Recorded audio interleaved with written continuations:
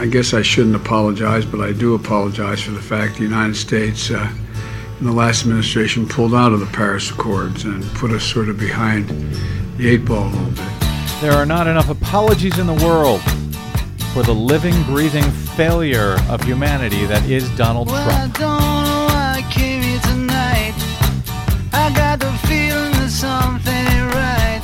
No, it ain't. I'm so scared in case I fall off my chair. And I'm wondering how I'll get down the stairs. Clowns to the left of me, jokers to the right. Here I am, stuck in the middle with you. Oh, hello. Here I am. From Pacifica Radio in Los Angeles, this is the BradCast, as heard on KPFK 90.7 FM in LA, also in California in Red Bluff and Redding on KFOI, Round Mountains KKRN, Eureka's KGOE, up in Oregon on the Central Coast on KYAQ, Cottage Grove's KSO, and Eugene's KEPW, in Lancaster, Pennsylvania on WLRI, Maui, Hawaii's KAKU, Columbus, Ohio's WGRN, in Palinville, New York, WLPP, on Rochester, New York's WRFZ, down in New Orleans on WHIV, out in Gallup, New Mexico on KNIZ, Concord, New Hampshire's WNHN, Fayetteville, Arkansas's KPSQ, in Seattle on KODX, Janesville, Wisconsin's WADR, in Minneapolis, St. Paul's AM 950 KTNF. We also stream coast to coast and around the globe every day on the internets, on the Progressive Voices channel, Netroots Radio, Radio for Humans, FYI Nation, NicoleSandler.com, Radio Free Brooklyn, Get Out and Vote Brooklyn, Workforce Rising, No Lies Radio, Verdant Square Radio, and Detour Talk, blanketing planet Earth 5 days a week.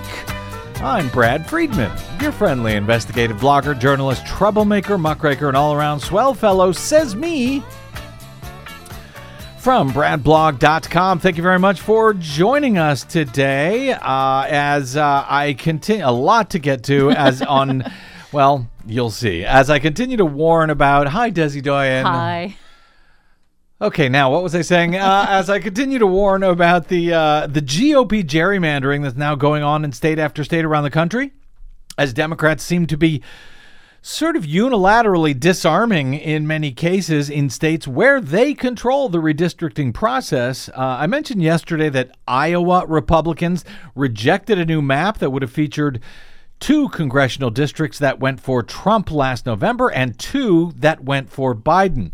The Republicans rejected that map, however, in the moderately red-leaning state, which currently has 3 Republican U.S. House members and 1 Democrat. So the new map that they did approve in Iowa features 4 congressional districts, all of which voted for Donald Trump last year. Talked about that a little bit yesterday. Well, the effort by Republicans to retake the House next year merely by gerrymandering districts for the next 10 years, that continues apace today. Stephen Wolf of Daily Kos Elections tweeted out last night after Oklahoma Republicans released a draft congressional map, quote, Oklahoma Republicans have unveiled a congressional gerrymander that cracks Oklahoma City 3 ways in order to make the 5th district redder after Democrats won it in 2018. Oklahoma County on its own, he notes, is nearly the ideal size for a district, for one district, and it would be just 49 to 48 Trump, but they didn't do that. Instead, they cracked Oklahoma City into 3 different districts, which Stephen Wolf calls just blatant gerrymandering. Blatant, yes. And also why I continue to call for the same from Democrats, as much as I've long hated partisan gerrymandering, but as long as the U.S.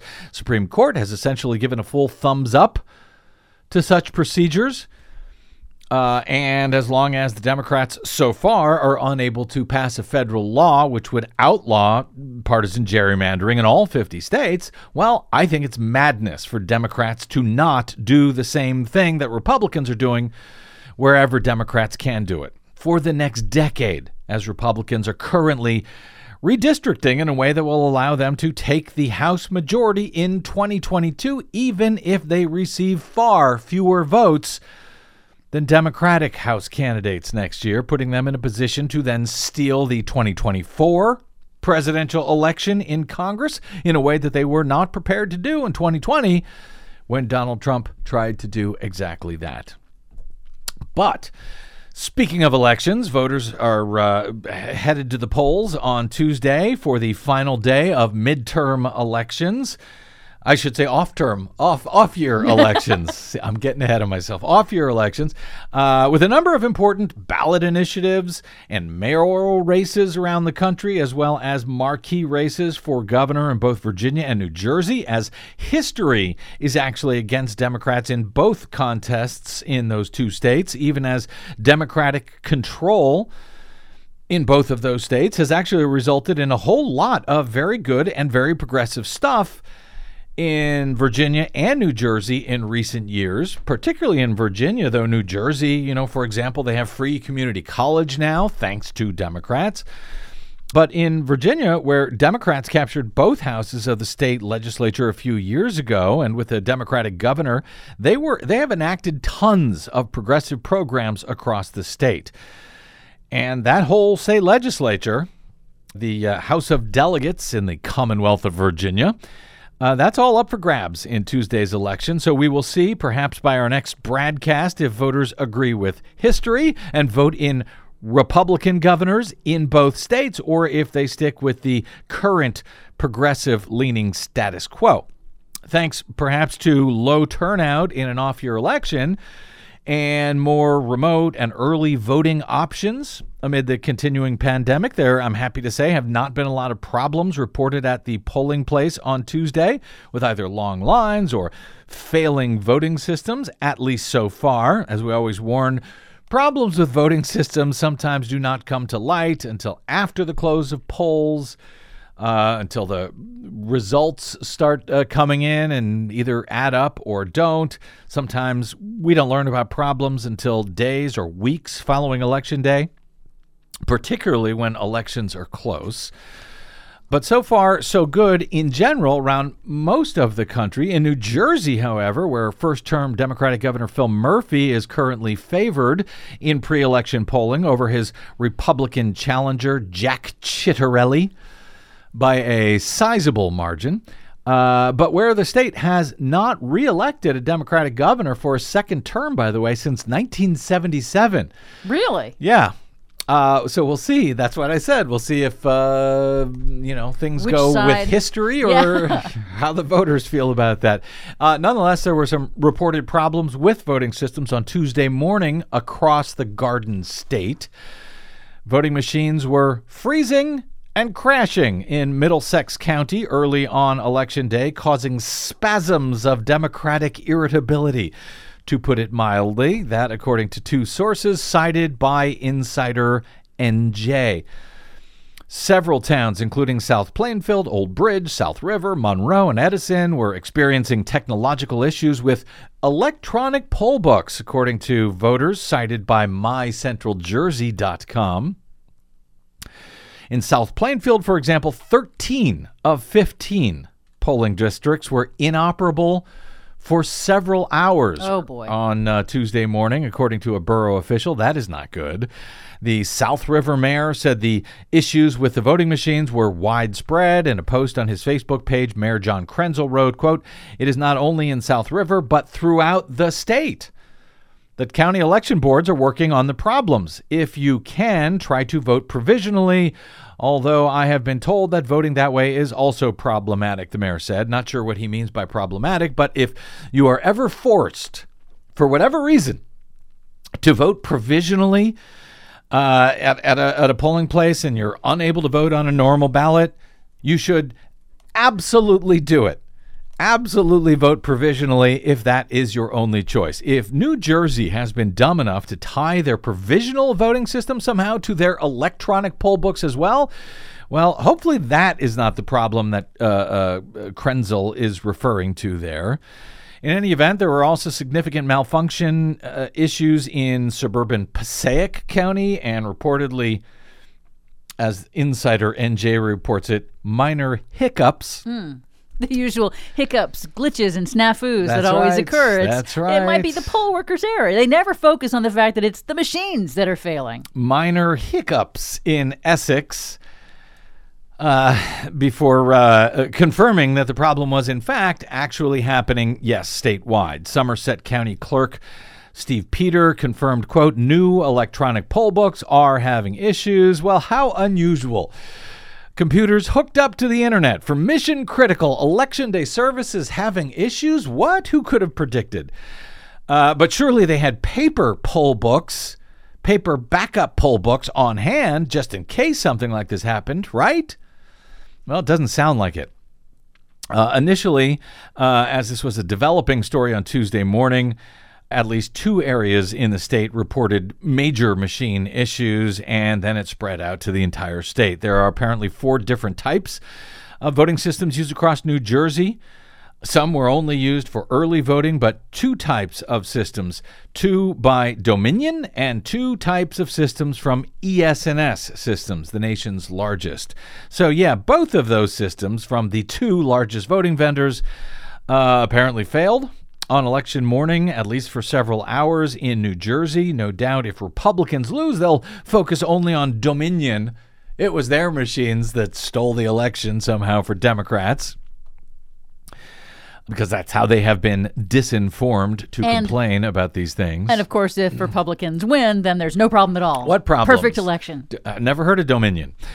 The problem does seem to have stemmed, however, from those electronic poll books. They're now used across the entire state. Insider NJ reports the problems were under control, however, just a few hours after polls opened on Tuesday morning. So hopefully everyone who wanted to vote was able to do so. Apparently it was under control by 9 a.m., although that's, about 2 or 3 hours of voting before then that people try to do before going to work. They may or may not have been successful, may or may not have been able to cast a provisional ballot or come back later in the day. Insider NJ updated their report later in the day, saying technical support tracked down and fixed the problem. Crashing caused by poll books connected to the internet, confirming that when the internet would go down, the machines would crash. Again, if only someone had warned them about these sorts of things. So far, anyway, not too many more problems across the country that I've been able to find out there. Happily, we'll let you know if more arise. And, of course, we will have full Brad Blog team coverage of results and more on our next BradCast. Meanwhile, as we have been having full team coverage of this, deadly long storm season in this country now for months, the National Weather Service identified subtropical storm Wanda over the weekend as the 21st named storm of the 2021 Atlantic hurricane season. Well, what does that mean? Well, here's what it means. For a second time in 2 years, yes, now 2 years in a row, and for only the 3rd time in history, it means the end of the regular list of Atlantic storm names. Yes, we have run out of them, even though we still have a full month to go before the end of the storm season. So at this point, if any more storms form after Wanda, the National Weather Service is going to have to turn to a list of supplemental names for just the 3rd time ever after 2020 last year and then back in 2005. Last year, as you may recall, there were a record 30 named storms. We're up to 21 as of now, and the last 9 were all named after letters in the Greek alphabet, which turned out to be very confusing for a lot of people, including us. In March, the World Meteorological Organization said that Greek letters were too generic, they were too confusing. The National Hurricane Center's director, Ken Graham, said earlier this year, Zeta, Eta, Theta, I don't even know how you pronounce them.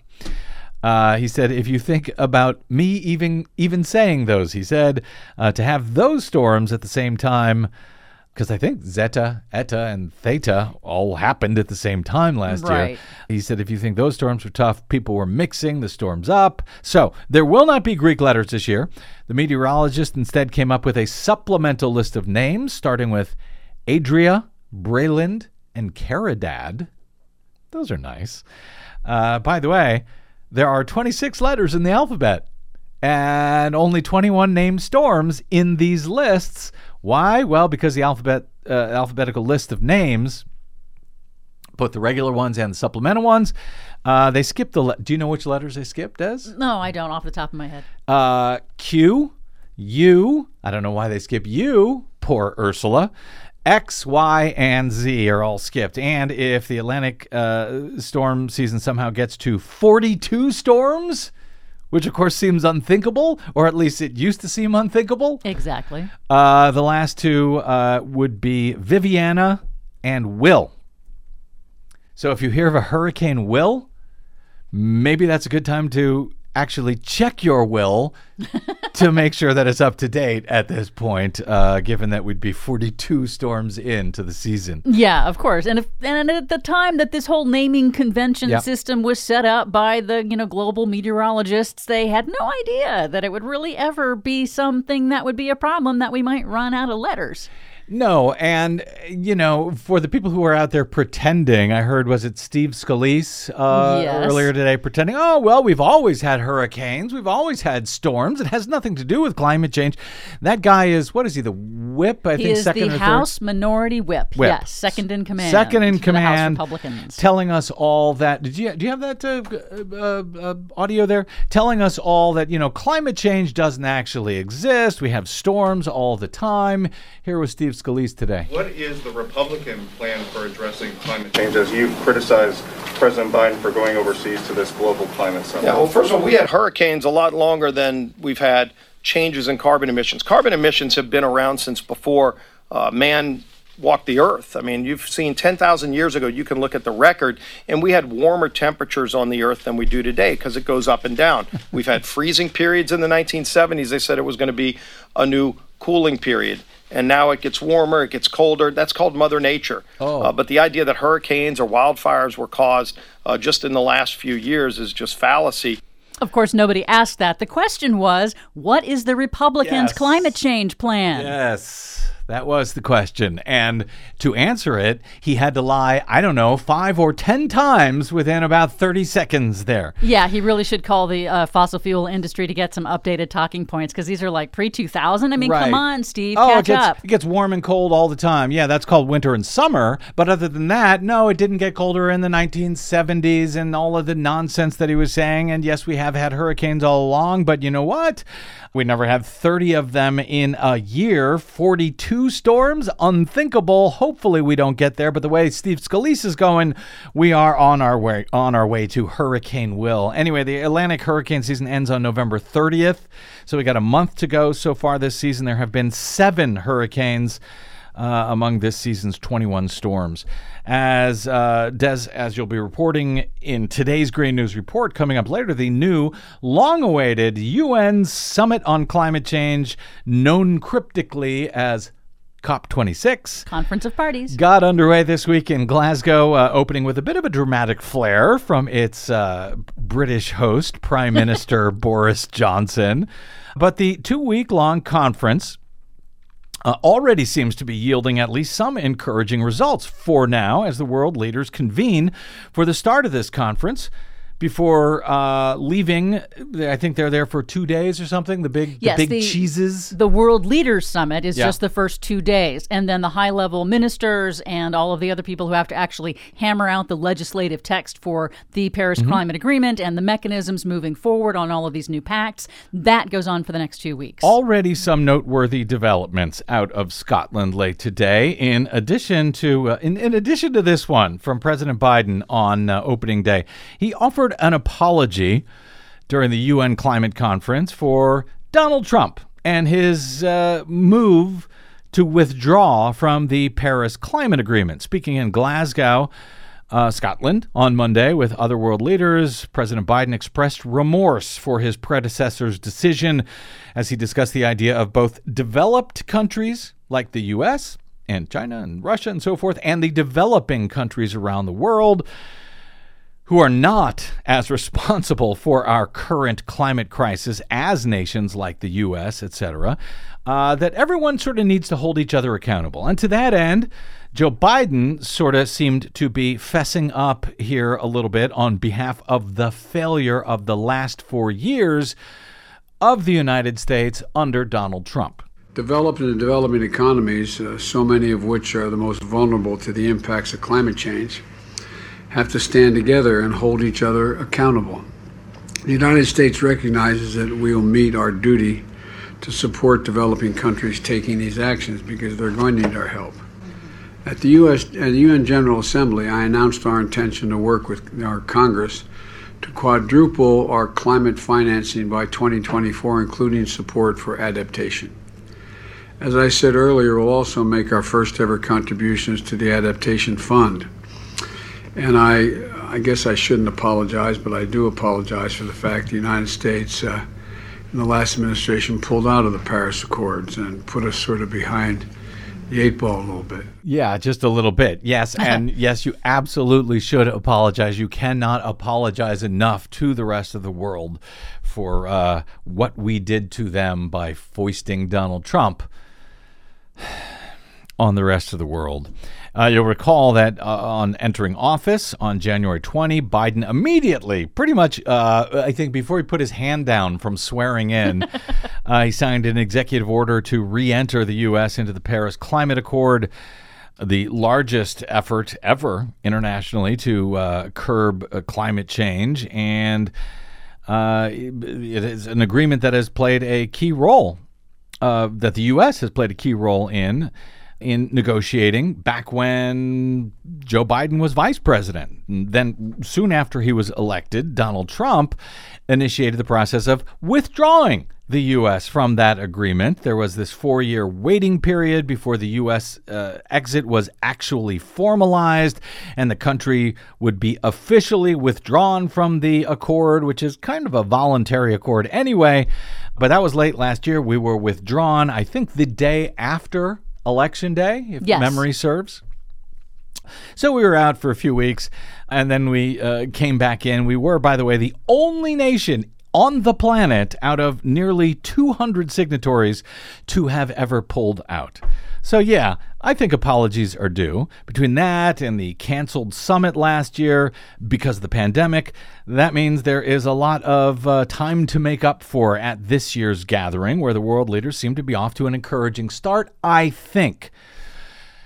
A host of world leaders have now agreed to stop deforestation and reduce methane emissions by 2030 in 2 major agreements, at least that's how they're being characterized, that were announced at the COP26 Climate Summit late on Tuesday. The deforestation pledge was signed by leaders of more than 100 countries, including the U.S., UK, China, Russia, and Brazil, all of which are notable for various reasons. The leaders committed to stopping and reversing deforestation by 2030. These countries have more than 86% of the world's forests, according to the UK government, which is hosting the summit. Brazil is an especially notable participant, given that the historical deforestation of the Amazon forest, particularly under its current leader, Bolsonaro, where parts of the Amazon now, which have long been, I think we covered this on Green News Report recently, have long been a carbon sink for the planet. The Amazon is sometimes described as the planet's lungs. Well, parts of the Amazon have now actually become a producer of CO2 instead. So Brazil's participation in this agreement, I think, is no small thing, Desiree. That's huge. Now, it also, of course, has to be followed up with action. But a good part of the agreement that was signed on Tuesday was it's going to actually be underpinned by $19 billion in both public and private funding that will help to invest and protect and restore these forests. Because remember, for indigenous indigenous peoples who live near these forests who also must find some way to have an income. If their trees are worth more dead than alive, then they have really very little choice in how they're going to feed their families. So having some kind of conservation system in place with mechanisms in place to help fund the keeping those forests intact, that will help those indigenous peoples. 12 of the 100 or so nations also agreed to provide $12 billion between 2021 and 2025 to help developing countries, in fact, reach that deforestation goal. And I guess part of that is making sure that the indigenous people there either have money or something else to do rather than cut down those trees to survive. So that's good, even if, I got to say, frankly, $12 billion kind of seems like a pittance to me over 4 years. The U.S. Treasury alone, talked about this a little bit the other day, brings in about, on average, about $30 to $80 billion a day all by itself here in the U.S., sometimes as much as $300 billion around tax time on a single day. But I guess we'll take what we can get. You have to start someplace. The money is meant to restore degraded land, support indigenous groups, according to the UK. The second big agreement then covers emissions of methane, a greenhouse gas dozens of times more potent than carbon dioxide, even if it only hangs around in the atmosphere for about 20 years versus hundreds of years when it comes to carbon dioxide.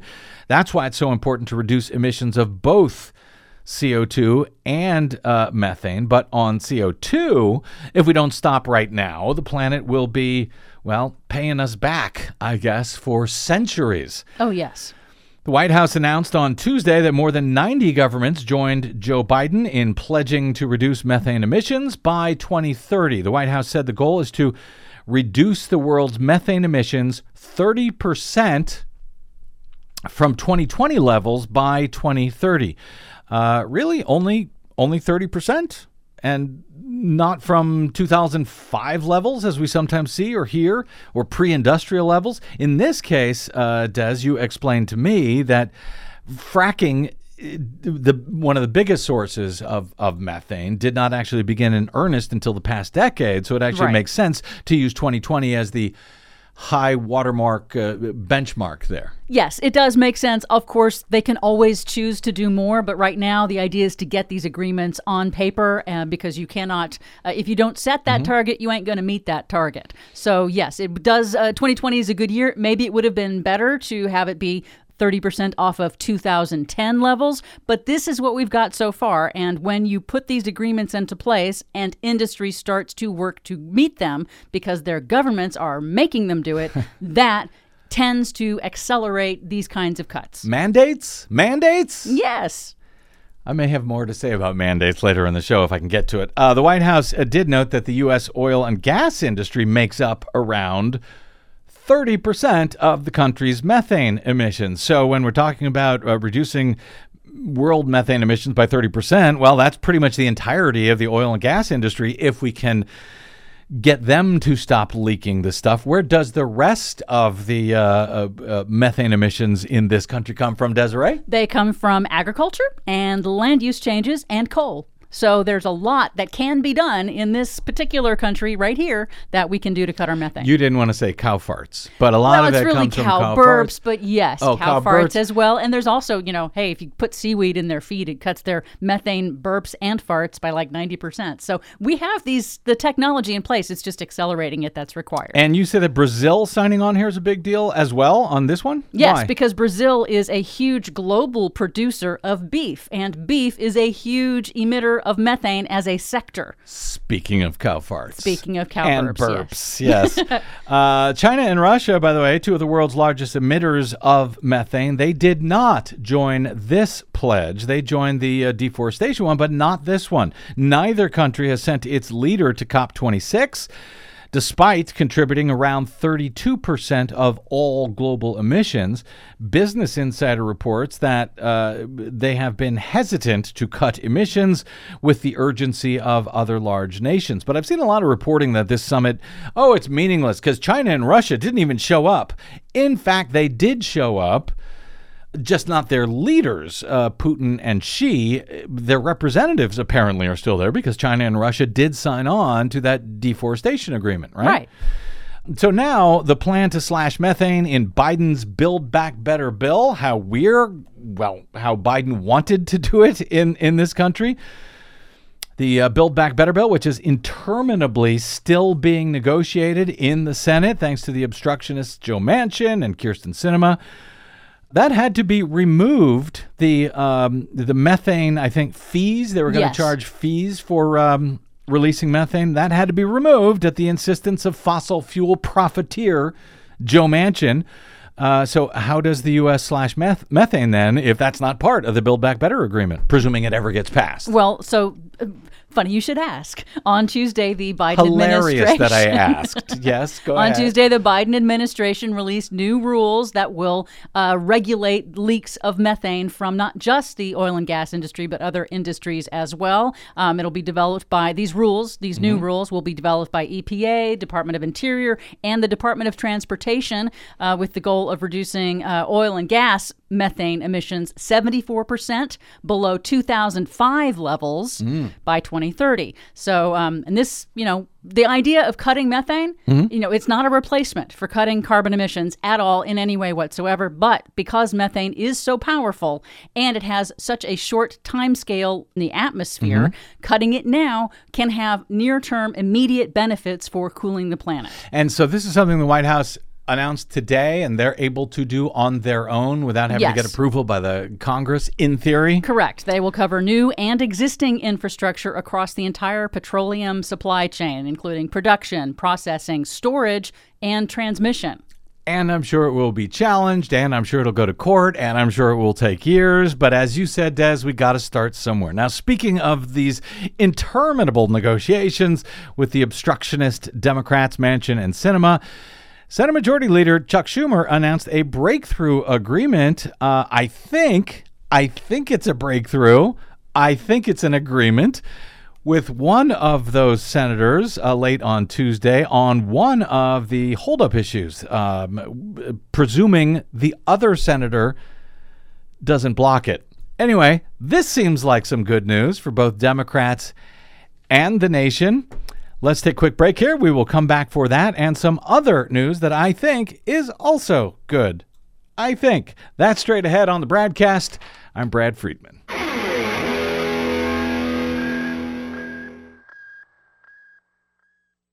Hey, this is Brad. Our nightmare election may be over, but new ones are on the way. Here at the BradCast and BradBlog.com, we fight for election integrity all year around, like no other media outlet in the nation. But of course, we need your help to help us remain on your public airwaves and completely independent. Please help us continue that fight over your public airwaves by stopping by bradblog.com/donate. And thanks.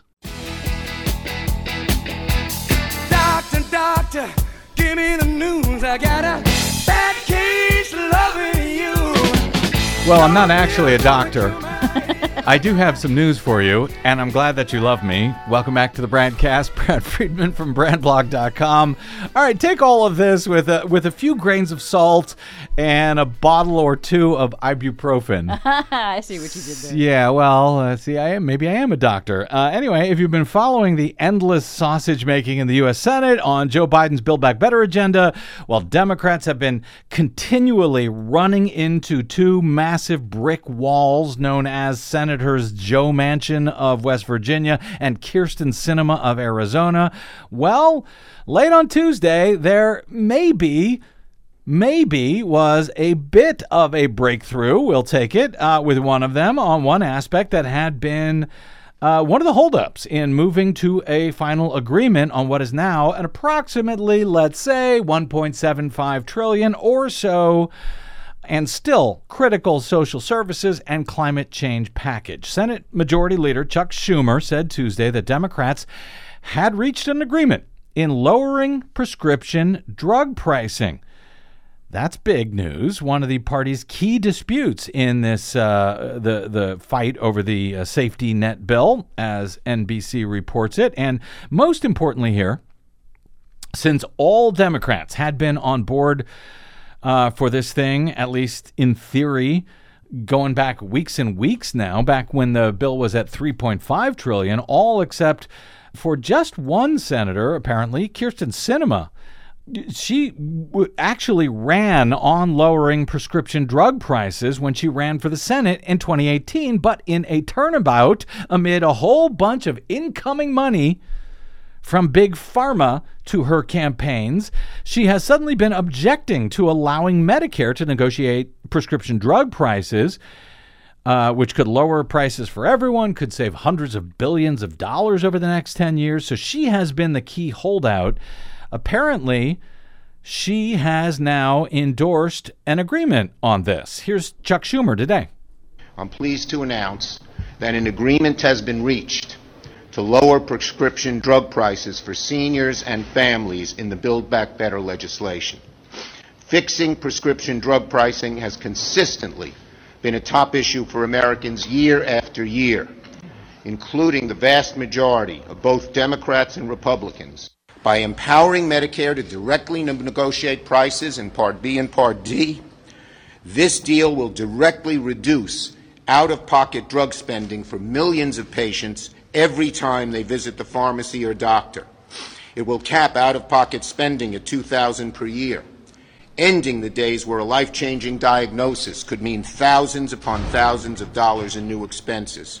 So theoretically, some very good news there. Now, Sinema spokesperson John LaBombad said Sinema, quote, welcomes a new agreement on a historic, transformative Medicare drug negotiation plan, saying it will, quote, reduce out-of-pocket costs for seniors, ensuring drug prices cannot rise faster than inflation, save taxpayer dollars, and protect innovation.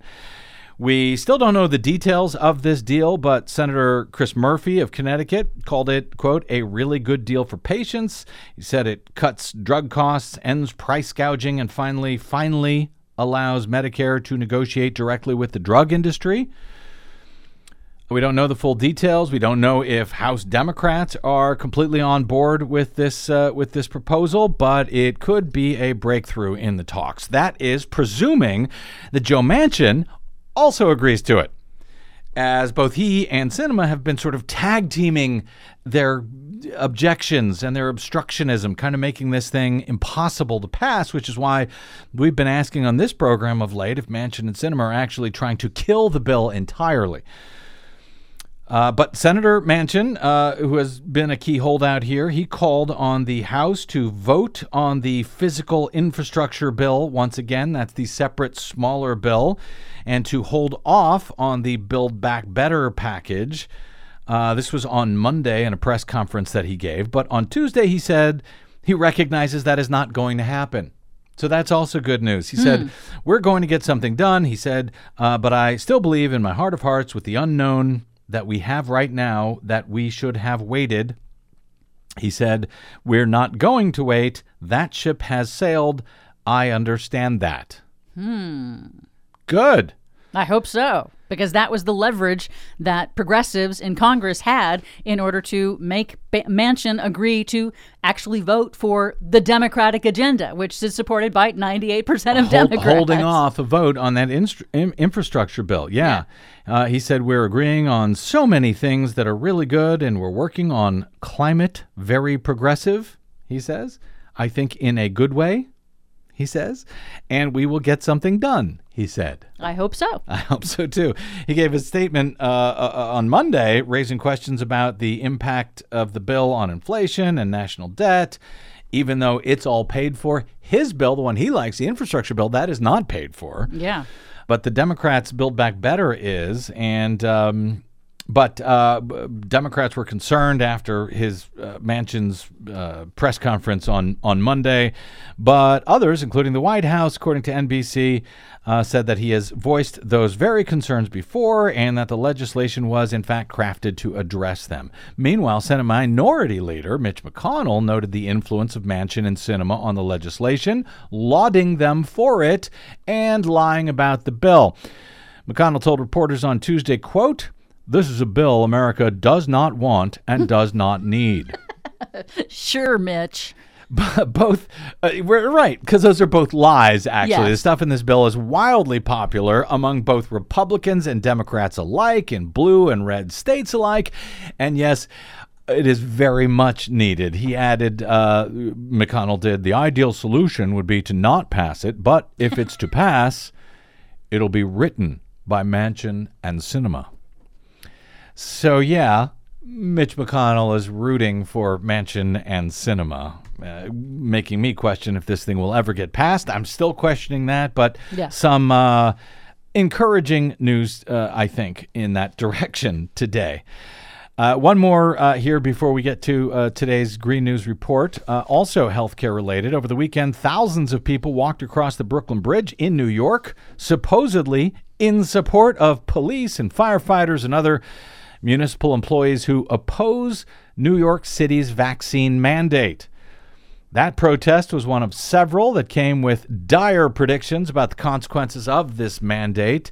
The Rupert Murdoch-owned New York Post, as Daily Kos's Mark Sumner notes, has been whining for weeks that the vaccine mandate will mean, quote, fewer cops and more crime, warning that fire stations may be closed and providing ominous and somewhat ironic predictions that, quote, people will die in this city because of vaccine mandates.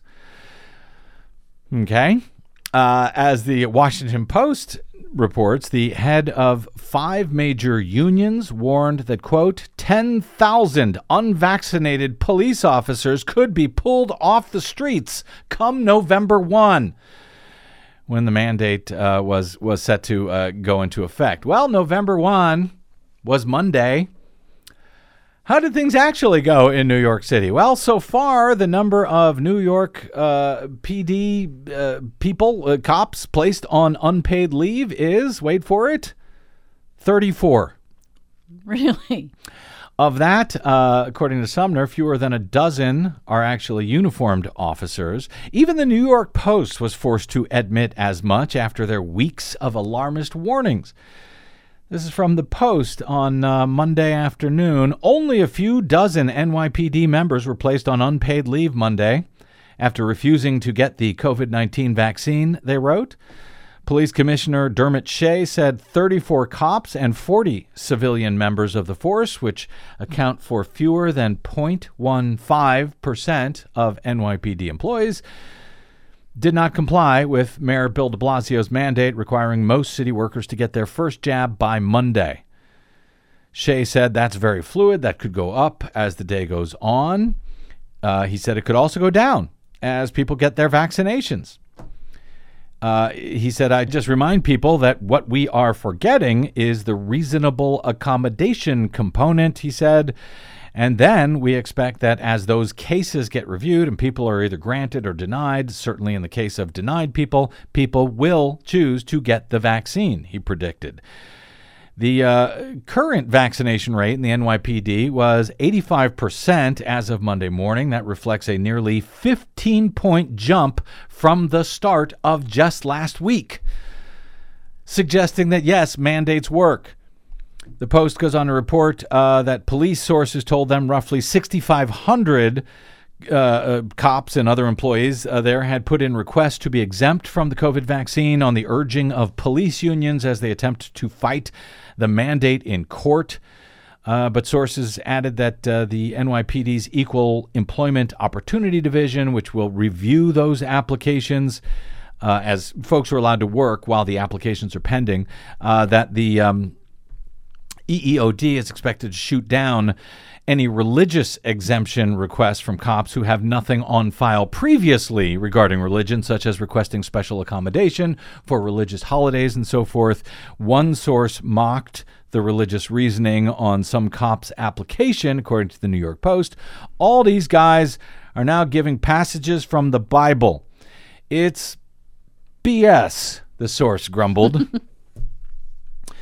So back to Mark Sumner at Daily Kos. He says there's a reason that stoplights are not suggestions. He writes, there's a reason any child entering a Florida elementary school is required to have vaccinations against 7 different diseases, including 4 or 5 doses of vaccines against some of those diseases. He says it's because mandates work. Recommendations, opinions, proposals, they're fine, but to ensure alignment with the public good, no matter how obvious, it takes a mandate, one that carries consequences. As NPR reported last week, vaccine mandates are proving effective over and over. After warnings that airline workers would walk off the job, remember that, leaving travelers stranded? Well, 99.5% of United employees were in fact vaccinated before that company's deadline. Vaccine mandates work. Elsewhere, other employees also report success with mandates. Tyson Foods, New York City schools, major hospital systems in Maine, and the NBA are among those with vaccination rates that are topping 90%. The month before that, the Washington Post showed that when Massachusetts State Police issued a mandate, only one single state trooper actually quit rather than take the jab. In North Carolina, 375 hospital workers, well, that sounds like a lot, were suspended after refusing to be vaccinated, but that's in a system of 35,000 workers. And by the way, 375 were suspended. Well, 200 of them came back and took the vaccine after all. That's another 99.5% vaccine rate. He goes on to say that even mask mandates should be noted. Those work as well. Nature reported back in May that countries and states and communities with mask mandates had much higher compliance in using the masks and much better results when it came to cases of COVID-19. Mask mandates directly contributed to dropping community spread by 70% within days in closely monitored German cities where mask wearing was voluntary. Results were much less dramatic. One study showed that a national mandate for wearing masks on the job could have had amazing results here in the United States, including a 47% reduction in deaths. And just by way of reminder, we are now on the verge of some 750,000 confirmed COVID-related deaths in the U.S., according to the very conservative numbers from the CDC. So, as Sumner notes, when something is absolutely necessary for public protection, it takes a mandate. And the kind of numbers that these mandates are generating, numbers of 90% and above on vaccine rates, are exactly the level of vaccination that's needed to actually bring COVID-19 under control and halt community spread in most areas, which, in my opinion, cannot come soon enough. And yes, when it comes to cutting carbon emissions around the world, mandates are also key. You can't just ask people to voluntarily do it because, as we have seen, they don't. If you can put some sort of penalty in, if they don't comply with that mandate, they are much, much more likely to do it. And that's the problem. That's one of the things that Joe Manchin has been trying to kill in the Build Back Better bill. All of the mandates, all of the penalties. All of the sticks. Yeah. Only carrots, no sticks. No sticks. Yep. Anyway, take a quick break here. And speaking of, we will come back with the Green News Report. That is next. I'm Brad Friedman, and this is your friendly neighborhood, fully vaxxed BradCast.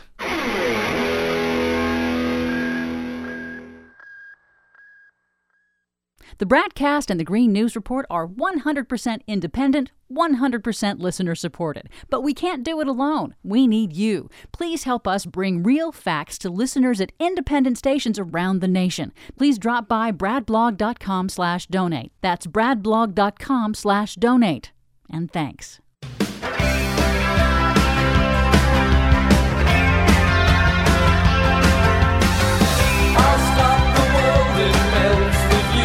So, Desi Doyen, Yes. this point has been driving me crazy since last week, since we first reported on that big oil hearing in the U.S. House. The House Oversight Committee, yes. Yes. One of the people that testified, they called the head of the CEOs of Big Oil. One of them, they also called the head of the U.S. Chamber of Commerce, the CEO, Suzanne Clark. And this is one of the biggest lobbying, right-wing lobbying outfits in the nation, the Chamber of Commerce. And she said that efforts to combat climate change should be one that Democrats and Republicans can agree on. She said, quote, "The Chamber believes that durable climate policy must be made by Congress and enacted with bipartisan support," she said during her testimony. Well, yes, of course it should. But the problem is the people that she supports, that the Chamber of Commerce supports, the Republicans, they don't want anything to do with durable climate policy. They don't want anything to do with climate policy whatsoever. And yet she continues, her Chamber of Commerce, to give money to these people to be elected. It was maddening to hear her say that. She says this will help ensure that policy solutions withstand the changing priorities of different presidential administrations. Relying on executive branch regulations that change with each administration creates uncertainty for business. Of course, but Republicans have zero interest in doing anything about climate, and Clark knows that because her operation only funds people who have zero interest in doing anything about climate. She said they support Biden's bipartisan infrastructure bill, which, by the way, does not do much about climate. I think it installs some charging stations and so forth.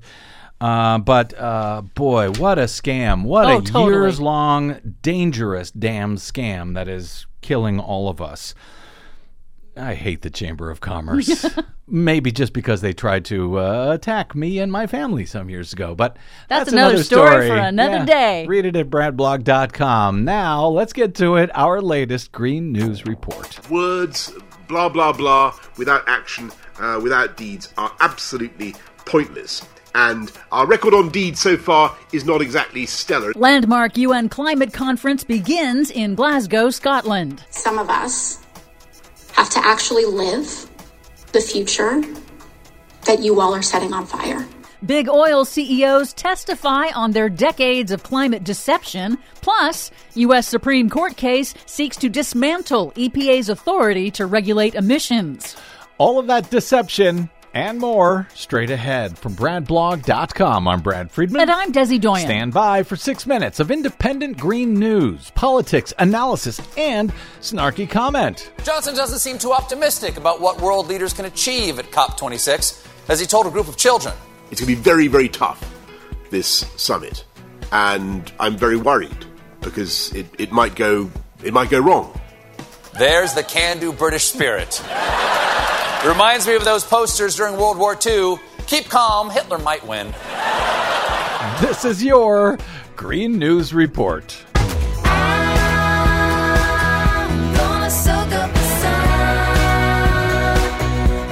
Okay, Desi Doyen, I know you have been waiting almost 2 years now for the next UN Climate Summit after the one was canceled last year. But before we get there, more news out of Congress? Indeed. A follow-up on the House Oversight Committee's hearing last week, a landmark hearing in which the CEOs of Exxon, Chevron, BP, and Shell were called to testify about internal documents and other evidence confirming that their companies knew since at least the 1970s that using their products causes catastrophic man-made global warming, and then, instead of warning the public, they spent billions of dollars obstructing climate policy and funding the climate science denial industry to deceive the public. I'm sure they all confessed and apologized, right?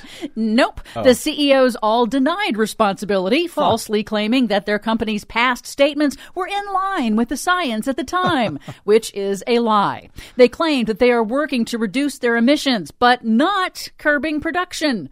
And when Democratic Oversight Committee Chair Carolyn Maloney of New York asked them to just affirm that they will no longer spend money to oppose efforts to reduce emissions, either directly or indirectly, None of them would do so. Go figure. The kicker, Maloney said that because the oil companies did not comply with the committee's very specific requests for documents, they will be subpoenaed. A first. Nice. Hope they refuse and are held in criminal contempt. Meanwhile, at the U.S. Supreme Court, while President Biden is on the world stage trying to convince other governments that the U.S. will enact aggressive climate action, the U.S. Supreme Court has agreed to take up an appeal brought by coal companies and Republican-controlled states seeking to limit the Environmental Protection Agency's authority to regulate carbon emissions from power plants. Wasn't that settled years ago? Didn't the Supreme Court determine the EPA did have that power to do so? Yes, but now it's about the mechanism of what the EPA is allowed to do with that authority. And it's not just the EPA's authority that's at stake. The court also agreed to examine Congress's constitutional authority to delegate that power to the EPA to regulate emissions. You mean the Republican stolen U.S. Supreme Court? Yep. According to Slate's court reporter Mark Joseph Stern, that means, quote, the Supreme Court may not only deny the EPA authority to regulate greenhouse gases from power plants, but also prohibit Congress from delegating that authority to the EPA in the first place. Finally, COP26. That's the 2-week United Nations Climate Conference now underway in Glasgow, Scotland. What does COP stand for? Conference of Parties. And it's the 26th one. AP put it best, quote, leaders dial up doomsday warnings to kickstart climate talks. Nice. This year is focused on hammering out mechanisms for implementing the Paris Climate Agreement to reduce global emissions. Conference host, British Prime Minister Boris Johnson, bluntly told U.S. delegates that it's time for the global community to, quote, grow up and deal with the climate crisis, warning of the consequences of the failure to act on this and all future generations. He compared the situation to fictional British spy James Bond, who frequently ends up strapped to a doomsday device, while a red digital clock ticks down remorselessly to a detonation that will end human life as we know it. And we are in roughly the same position, my fellow global leaders, as James Bond today. Except that the tragedy is, this is not a movie, and the doomsday device is real. President Joe Biden's warning was equally dire, and he promised action. This is a challenge of our collective lifetimes, the existential threat to human existence as we know it. And every day we delay, the cost of inaction increases. So let this be the moment that we answer history's call. God bless you all, and may God save the planet. Thank you. Yeah, God's not going to do it. He's leaving it to you and Boris and James Bond. For much more on all of these stories and the ones we couldn't get to today, please check out our website at greennews.bradblog.com. Find, follow, and share us planet-wide on the Facebooks and the Twitters at Green News Report. I'm Brad Friedman. And I'm Desi Doyen. And this has been your Green News Report.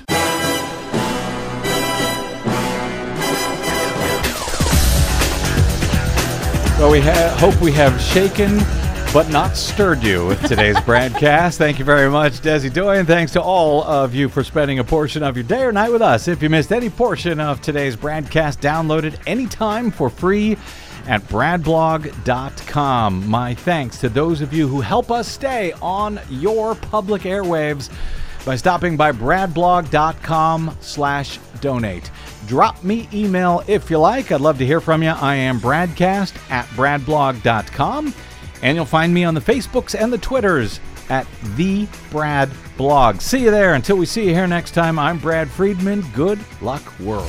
Do you expect me to talk? No, Mr. Bond, I expect you to die.